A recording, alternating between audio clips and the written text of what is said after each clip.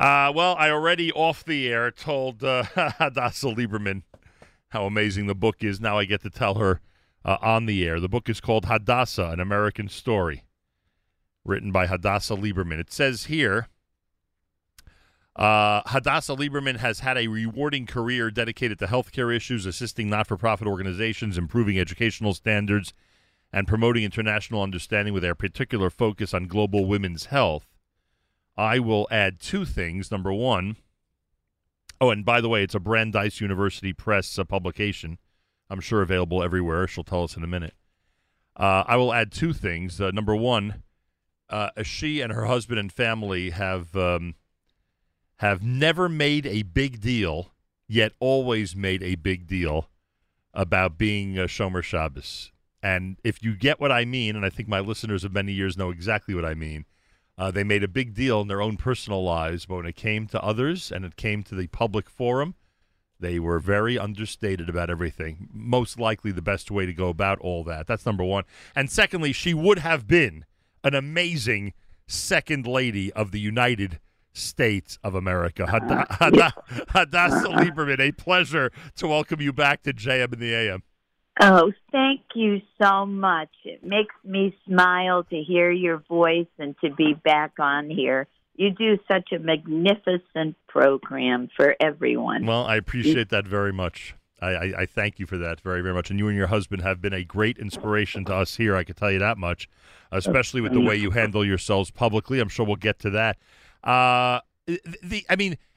The first chapter or two of your book, frankly, are frightening. I mean, when you look and you examine the difference, the different experience that your previous generation had in your family, and then the experience that you had in this country, my God, the difference is immense. And you must sit back, not just on Yom HaShoah, but other times during the year, you must sit back and think, like, my God, what a miracle it is that I even exist after what your parents went through. Absolutely. And I have to tell you, that was part of the thrill in my time with Joe being a United States Senator running in a national office. For me to know that my mother was in Auschwitz, Dachau, my father's slave labor camp, and there I was, their daughter, being able to stand up strong and talk to people, and all the women who, in particular, who came up, and the Secret Service, the guys patrolling around, couldn't believe all of them with their arms, their sleeves up to show me their Auschwitz tattoos. That's why my life has been a blend of everything, and I had to write this book for that reason. It's funny. You're a drop familiar with my family's history, and the guilt feelings can be. I don't want to say that they could be crippling. That wouldn't be fair. But they sometimes feel like they schlep along with you, having survived, having this tremendous transition from what your early life was like as a child and what you became. And as you know, I could relate somewhat to that. Would you call it guilt? Would you call it baggage? What is it that we're schlepping along with us as we go through this amazing experience in this country? It's memories direct to survivors and indirectly really felt by children and grandchildren. Yeah. I have grandchildren who feel it. And, life is a process where I always felt my parents, simultaneous to those memories and those concerns, were always pushing me to go forward, pushing, and then meeting Joe and joining his life.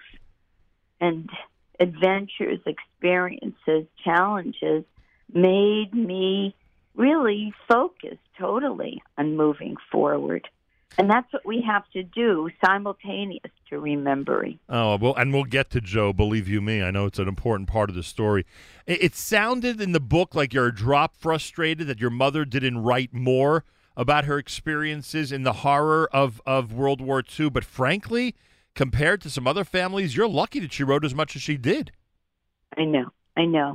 And I'm frustrated on the one hand. On the other hand, I'm lucky she even wrote what she wrote. Yeah. And it's somewhat, the whole thing is, when I found it, and after her death, and had to translate it at the Holocaust Museum because it was written in Czech. And I think it was written in Czech because she must have written it after the war. Obviously in the 1970, which is amazing. But there's so many things we don't know. Our parents tell us what they can and what they want. And there's a lot of stuff we don't understand.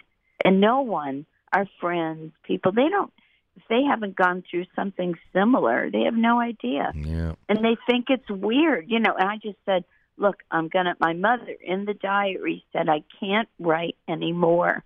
Now I look to you children. So the only children are me and my brother. I have so much I want to ask you. If you're pressed for time, let me know, because I can imagine you're doing... No, I made my time for you because it's been a while, and Joe was saying, oh, how nice. I can imagine. I can imagine how much media you're doing for this, because it's such an important work. And then your father's experience, again, another horror story, and so many things about your family's history. The Hasidic angle. I know. I mean, my gosh, you're practically a Satmar Chassid. I know. And then I know. And then on top of that, your father's love of Israel before Israel was even a dream in someone's eye of being a state. He was like addicted to Zionism. It seemed even his religious life had this Israel component to it. And we would have immigrated from Europe to Israel right away, but the war was going on, and my mother really wasn't sure. She didn't want to do that because of the war. Plus, she was from another part of, things in terms of Zionism, and the Hashomer HaTzair was looked at as a. But it's interesting because when I was in New York City visiting, it was in Brooklyn actually, visiting the I think it was the Munkacher Rebbe, different people. And it's amazing because those are the kinds of things in the Satmar Rebbe that my parents emerged out of. I mean, when the Rebbes hear your family history, they must be, I'm being serious now, they must be thrilled to meet you, because between Munkach and Satmar, you have a tremendous amount covered there in terms of Hasidic history. I know, but you know what? Sometimes I think, and that's what I'm afraid of, that some people have they've made observance, halacha, everything, and I'm Shomer Shabbat, I'm kosher, all those things. That we know, but they're not going in a modern way, some progressive. And so sometimes they don't want to get too close to people that, you know what I mean. Oh, but that's I hear another problem, and it's our responsibility to keep pushing forward because, Hadassah Go ahead. Oh, yes, we know. Hadassah Lieberman's with us. The book is called Hadassah, An American Story. So then your father comes to the United States, and it's funny. I just did a conversation. Beryl Wine was, I was flattered that he asked that I do one of these video conversations with him. It'll be out in a few weeks, and he pointed out there that if you wanted a job in the rabbinate in the United States in that era, the era when your father came here, you likely would went to a conservative congregation, and that's and literally your father had that experience up in Massachusetts. Yes, and it was. I mean, here he was, a kid who was a kid with payout. The school starting at 5 a.m. The yeshiva, sleeping on his uncle's stove because that's where the yeshiva was, and traveling home for Shabbat to his father and mother. And it just was amazing because all of these kinds of influences on them, and then he found himself going to, the modern world, the university, Charles University, and his father wasn't going to give him money because chas v'chalila. That was, look, these were the things that we've evolved through in Judaism. And by the way, just to show how your father understood the university scene, he insisted that his daughter Hadassah not go to Boston University, right? And go to Stern College, because he didn't want the social scene of the United States for you. He wanted an academic arena that would be, what he felt was appropriate for a young Jewish girl, and obviously Stern being the way it is, it fit perfectly. Oh, my goodness. When my father took me into BU, I'll never forget that. We lived in Massachusetts. And he saw these couches and couples on the couch. He says, I niche for dear. That was it, Not for you. Not for me. And I was, I had to go. He said, 2 years must be at Stern, right, and then we'll talk. And my father was the old-fashioned type, And then you switched, obviously, but I have to imagine, in all seriousness, the couple of years you were in Stern College probably left a very strong impact on you for the rest of your life. Oh, yes. Because I had been raised in Gardner, Massachusetts, a half hour from New Hampshire, and then to go to, more of a Jewish community in New York, and to go to Stern College, where everything was very different and lovely, was very important. And my daughter, my little baby, who made Aliyah, she's there with her 5 sons, Baruch Hashem. Wow. Yeah. And our, son-in-law. And she went to Stern College, and she's the tichel head, the whole thing, You point that out in the book. By the time you get to the youngest kid, she's covering her hair and. Yeah, exactly. I mean, it's amazing. As an aside, have you seen them in the last year or not? Yes, thank God. Thank God, Joe right. had some stuff to do. We just went and just came back quickly, and. Yeah, thank God. Yeah, she's good, and they're ardent Zionists. What city does she live in? She's in Yerushalayim now. Amazing. Yeah. It's amazing. Now you talk about some of your struggles. You reveal the fact that you're a breast cancer survivor. Many people didn't realize that Joe was not your first husband. You divorced your first husband in the context of your family's history. And by the way, I may be wrong. I may not play a role at all in this. But when you go, and people out there, obviously there are people out there who've been through the situation, understand the pain of divorce, especially you had a child already at that point, makes things even more complicated.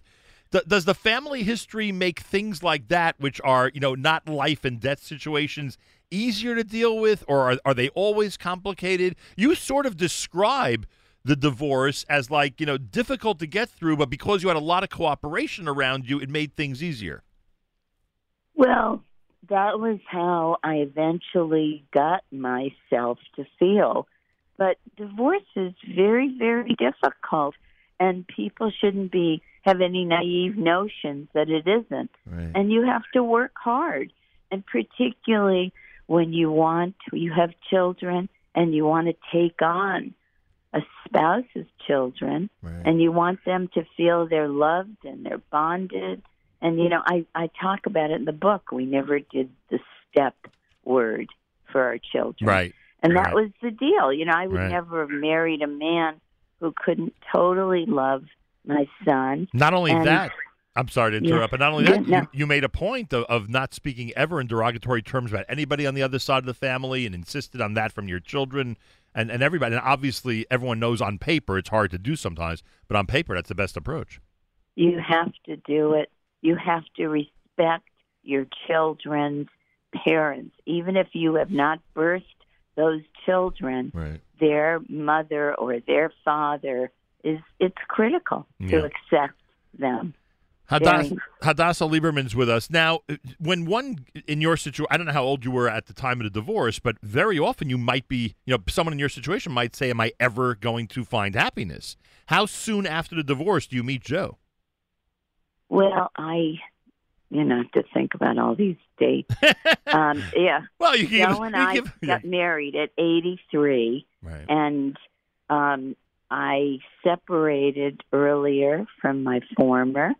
And wasn't too long after, but it was because a girlfriend of mine, who I had gone to Stern College with, said, gee, Hadassah, I want to introduce you to someone. And I thought, I have no idea, because she was up in New Haven, Connecticut, and I was in Riverdale at that point. And she said, he's a nice man. He's a member of my show, but he's a politician, but he's okay. He's a good one. She was a little skeptical about any political being. He was in the state Senate at that time? He was running for Attorney General. Oh, he was already running for Attorney General. Okay. Yeah, at that point he was running. And so she said, I'd like to introduce you to him. And she didn't know him that well, but she knew him as a member of the show, et cetera. So I thought, okay, well, I'm going up. I went up to her house for Shabbat, and Joe came over and met me. And then he said, oh, would you like to go out Saturday night?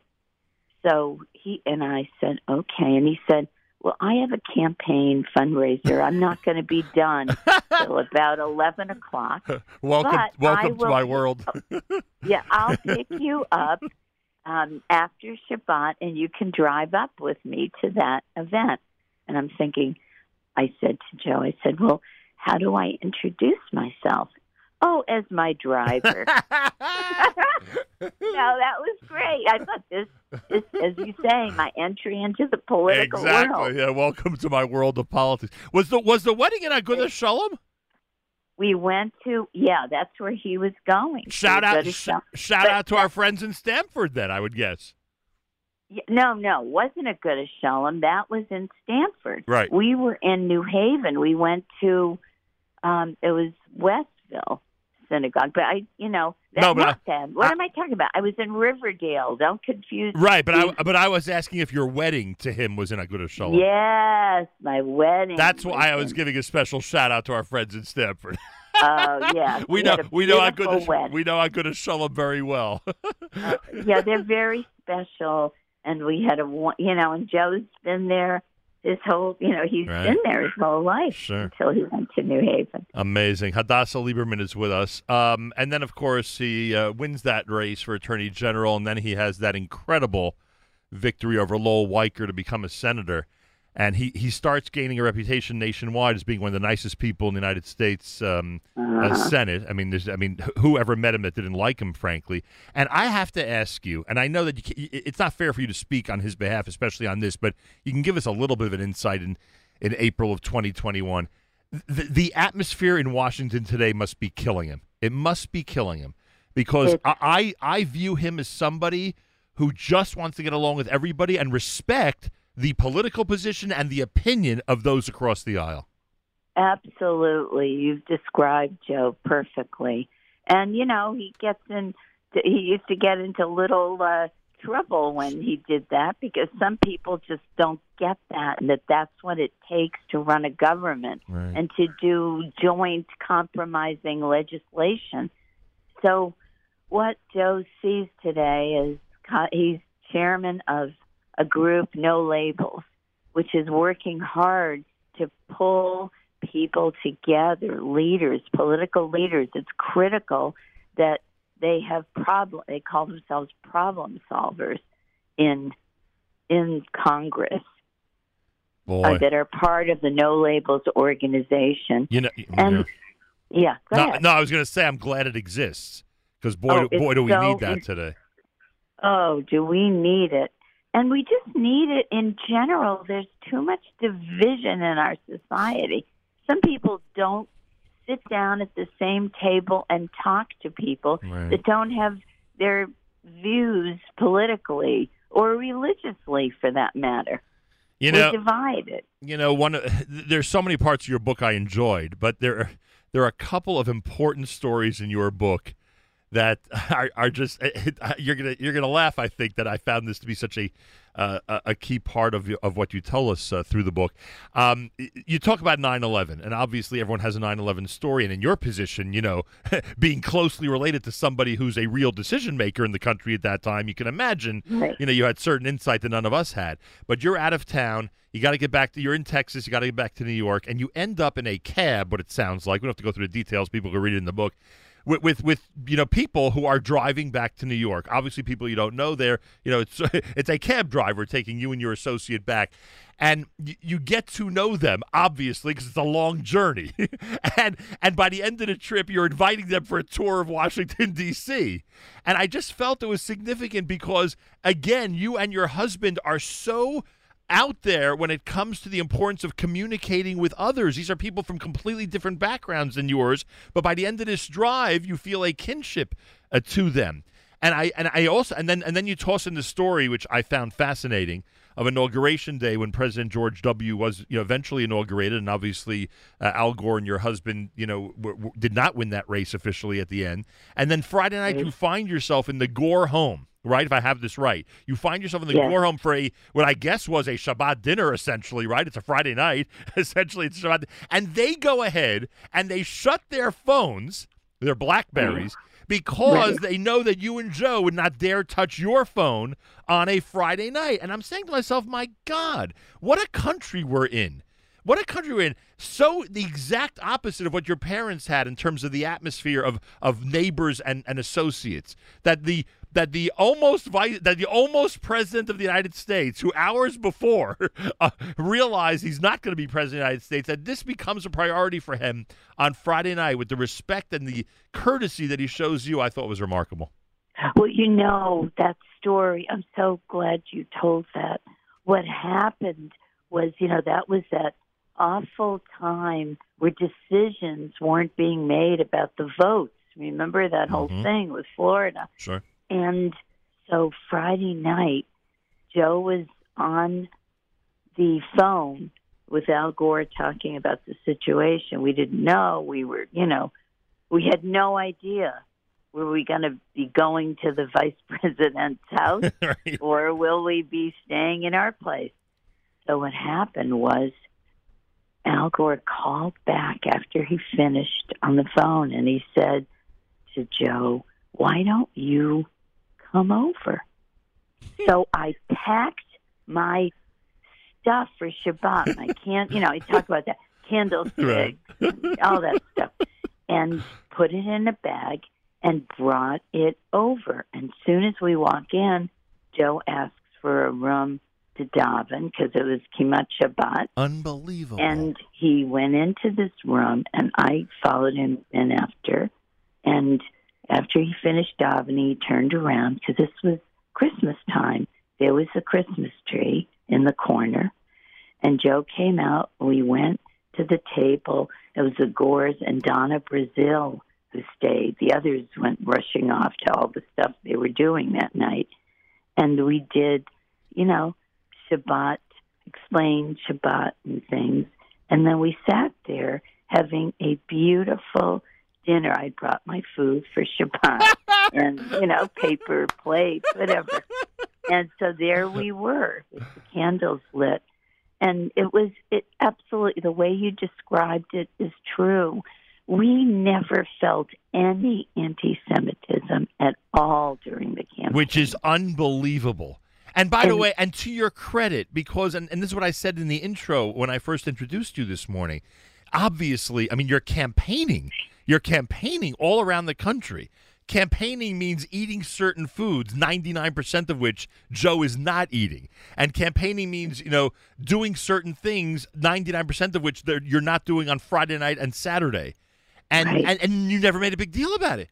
You'd think this would be a national story. You'd think there would be, a Twitter feed that'd be paying attention to every little thing you are and are not doing on Shabbos, and you just never made a big deal about it. You never did anything to call attention to anything. Never made someone feel uncomfortable because of what our tradition and heritage tells us, which I thought was just real. If someone had to be the Orthodox nominee for Vice President of the United States, Joe Lieberman was the right person. It's amazing because I remember so many stories. Also, our first Shabbat, we were in Wisconsin. That's where we were assigned to go. And I'll never forget, the Lubavitch rabbi came from just, a little bit of a distance to bring our Friday night dinner, Shabbat lunch before Shabbat. And I said, "Rabbi, thank you so much. What can I do to repay you?" And he said, you can ask the young woman who's your advance person to light the Shabbat candle. Oh, my gosh. You know, she happened to be Jewish. She happened to be from a home in Florida that it wasn't religious. But asking her to do that touched her. It touched me. You know, those are the moments. And those are the kinds of things that, and then on some Shabbats, we were able to bring our children together and our mothers and, you know, Baruch Hashem. Things are, very special in that way. And don't forget, there was no Twitter. Right. People weren't telling you everything. Right. Now everybody tells you everything, and it's not all right. Right. I was exaggerating when I said there was, you know, why there was no Twitter feed. Of course, there was no Twitter, but even today, I think the two of you would have been able to have handled it. Obviously, again, with social media, it would have been different, but still, the dignity that you handled everything with was just amazing. The foreword is written by a gentleman named Joe Lieberman, folks. He writes the foreword to the book. He's got a lot of positive and wonderful things to say about the author. And Meghan McCain, and we know that the Liebermans and the McCains were, not Jewish, by the way, the McCains. Nonetheless, they were very close and had tremendous admiration for each other. Meghan writes a beautiful afterword. And I'm highly recommend. We didn't even talk about your whole opinion on what's going on immigration-wise, etc., because obviously your story is one of immigration success.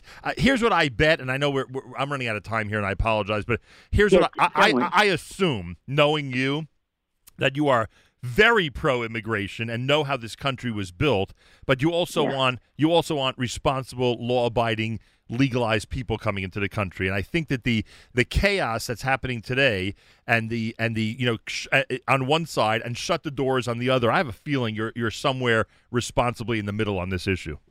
Oh, absolutely. Look, I'm a great believer in immigration, obviously. This was the country, the shores of which opened to immigrants, open to those of us who needed a place to go. At the same time, we have to make sure that the rules and regulations that are valid are looked at and used to make sure that our country continues as the home of the free and the brave. I'll never forget my mother coming close to the Statue of Liberty. She was telling me Emma Lazarus's words just got into her. So, look, we're all immigrants. No question about it. We are all immigrants. Finally, you know what I have to ask you? I have no choice. And I'm sure you anticipated this. Yeah. So does Joe know at this point that in your own house he will always be vice president? I don't even know if you started that joke, but you know that the whole world tells it, right? I know. Oh God. You know, I have to laugh, but you know what? I've been raised in the traditional way, so there's a little truth in that about my behavior at home. But that's so funny. It's so funny. By the way, on a serious note, it's funny you say that because the other day, I come from a family where my father was a really powerful, distinguished rabbi, as people know, but the home was always my mother's. She was in charge of that. If it was a house issue, he deferred to her home. He deferred to her, and I think there's something to say about that. That's the presidential domain of the Jewish mother, Jewish homemaker. Oh, yes. But today it's changed a little bit here and there. Yeah, that's true. That's true. I know. But it's true. And you've got listeners coming from all places. So we support them all, right? No question about it. Everyone's got their thing, and we all we ask is that they handle their lives in responsible manners and represent our people well, as you have done. An absolute delight to speak with you. The book is called Hadassah, An American Story, written by Hadassah Lieberman. I can assume it's available everywhere at this point? Yes, and on internet, all the usual places. And, sweetie, listen, I want to say thank you. Thank you for your wonderful program, and thank you for taking the time to review my book. I really appreciated this interview. Well, my pleasure. And I always remind your husband that the day that he took over first place in the poll against Lowell Weicker was a day that he was a guest at our show. So I hope that this interview brings you the same luck it brought him. Oh, thank you. Thank you. I really, really appreciate it. And my best to everyone, okay? Thank you so much, Hadassah. Hadassah Lieberman, everybody. It's a Brandeis University Press book. It is called Hadassah, An American Story, written by the great Hadassah Lieberman. I cannot recommend it highly enough. Just amazing. More coming up. You're listening to a Tuesday morning edition of JM in the AM.